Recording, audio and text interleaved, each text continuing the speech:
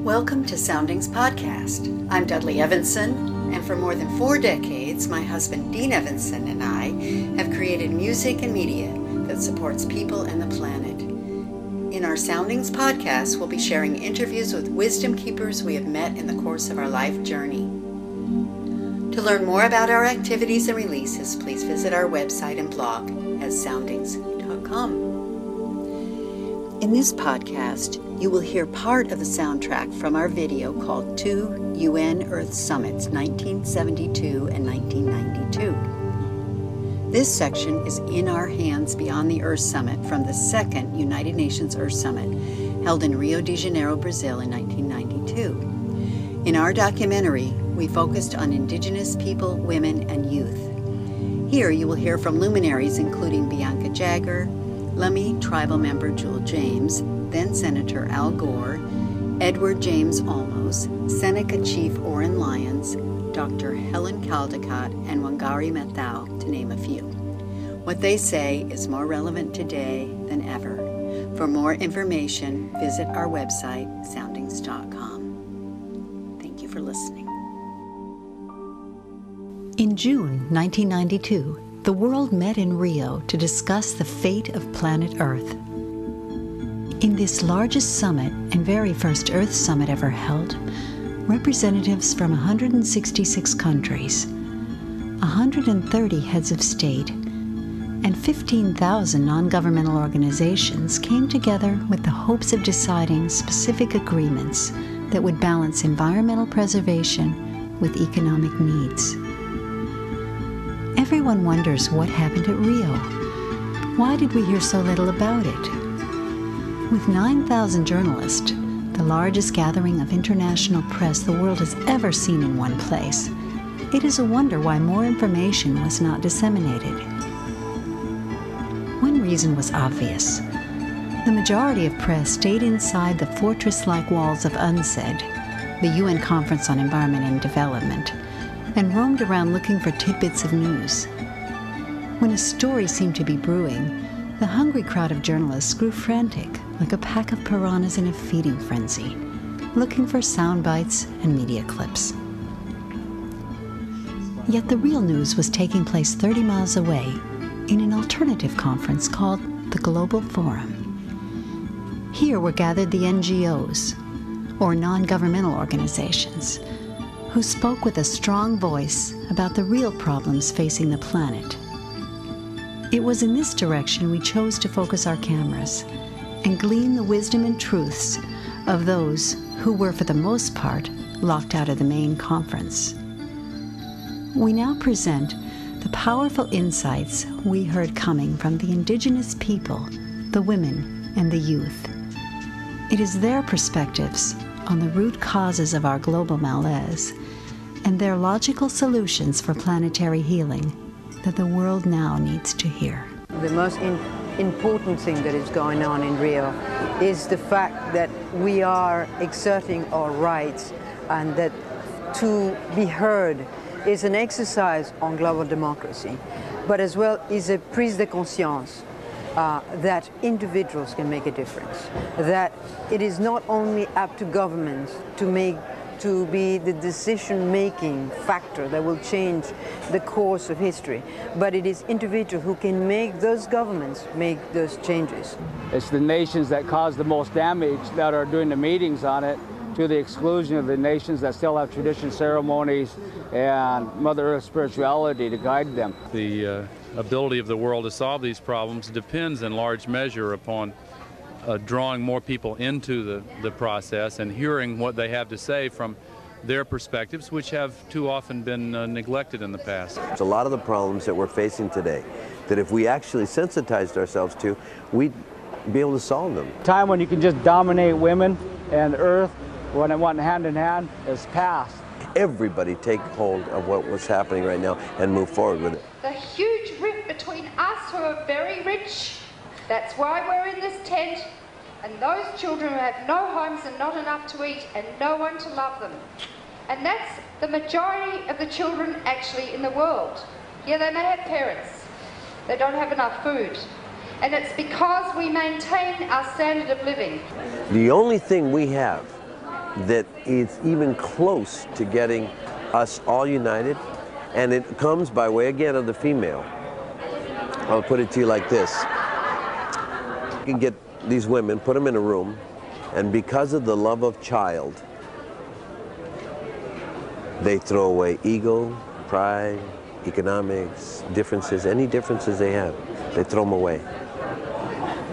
And the child becomes the unifying factor. I believe in the environment, and I think it should be taken care of. We have. They are not only the first and the third worlds. We have the fourth world. The fourth worlds are the indigenous people and women and children, you know, are part sometimes of that fourth world. We are the minorities. You know, we are the minorities who have no voice. And even here, the ironic and the paradoxing is that a child yesterday protested and they cut off his voice, you know, at the onset meeting in Rio Center. And then people who did that don't really understand that whatever effort we are making here, we are making it for the future generation. We are making it for the children. And if children don't have a voice, if children cannot express their concern, what are we doing? The problem was that for the very first time you got a group of people who are very, very critical of the Earth Summit. For the first time you got a group of people who are saying that the Earth Summit has failed, that it is a complete farce, and that it will go down in history as a total scam. And that, you know, it has failed because it is not addressing some of the major issues that we think are very important if we are to save the world. That is, it should include issues like militarism, which has been totally ignored. It should include issues like toxic waste dumping. It should include issues like third world debt, issues like, you know, unequal trade, issues like overconsumption. All of those issues were not addressed. And we say this is bullshit. I mean, this conference is not going to save the world. And that they're spending so much money and time and effort to come here to Rio, and yet to them it is business as usual. And that's why we are saying that. And for, you know, for saying that, we got pulled out. We got, you know, we got detained. We got, you know, a lot of us who were given interviews to the media were all being pulled out. We are not allowed to really talk to the media in Rio Central. And that's why we got so angry that we had to sit down and not, you know, and let them drag us away. Official youth representative in fiery speech to the plenary session criticizes onset process. Message censored, freedom of speech denied, feedback censored, breakdown of planetary nervous system, officially elected international youth angry, upset, irritated, hold press conference. Onset is a farce. UN security officers push in, forcefully take away the youth, all under 25 years of age. Casualties, detention, stripped of official credentials, media sensation. Well, for me, it was violent, but not in the sense that what's been happening in my country. Because in the Philippines, it's really violent there. Any form of dissent will just be crushed. As in, our rallies and demonstrations have been, we've been dispersed with tear gas and everything. But here, so it was a picnic to me, you know, being just dragged there. It was the first time that I got close to a police officer and not hit. But I felt so miserable afterwards because, you know, this is unsaid. This is supposed to be the UN thing. It's the last resort, you know. It's exactly those values that we hold dear to our heart against militarism, which has not been addressed in my country. It has not been addressed here at all. And it was just frustrating for me. This conference was supposed to be addressing environment and development and making, you know, public participation the primary goal, so that everybody could have their voice in addressing, you know, the problem, the global crisis. But we see that it's been completely controlled by, you know, the dominant government, dominant government, and the multinational corporation, which now control the economic world. And so they don't want to make these changes because right now they have the power and they want to keep it, and that's all, you know. And so we see some things like the whole onset process. The Secretariat has been paid in large part. I think it's 30% of its budget has been paid by multinational corporation that right now have a bad record on the pollution, in terms of pollution. So it's a complete greenwash. They just pay to get their image improved. The whole trend we have seen here is the institutionalizing of the influence of the multinationals and the business community within the United Nations system. The indigenous people, the youth and women have been only given, artificial representation of what's going on. And this is a very dangerous trend that we have to recognize and we have to work against. Those governments there in Rio Centro, they are not really representative of our people, especially among third world countries. Our governments there are the elite governments and they're not representative of the people. I think we have to recognize that the driving forces for any change are the people. It is not a concept, so-called sustainable development, developed at high ranks, in offices by people wearing suits and ties. And it's not a concept to be developed by them and to be pushed down on the people. Those sort of concepts won't work. Any change has to be done by the people. The people are very conscious about their environment. That's how they live. That's where they live. All these views that these young people here have expressed is a start, a new way of thinking. They have respect for indigenous people, and I see a really positive future for indigenous people in the world because they understand that indigenous people like myself and my people have been marginalized, and it's really I'm really glad to see this. Almighty Spirit, great power, forgive us for not loving Mother Earth, but save it for the children.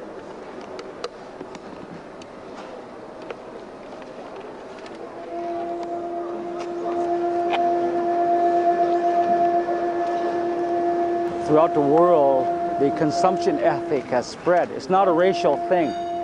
It's not just black, it's not just yellow, it's not just red, it's not just white. It's a selfish genetic thing, it's a social genetic thing. It's spread amongst the people where they believe now that we as not only as an individual but as a social group have the right to consume, and we have the right to ignore how much damage we're doing to the environment. We don't have to be responsible, and if we do, we'll just give you some paper money. And here you can go try to do something to clear up our mess.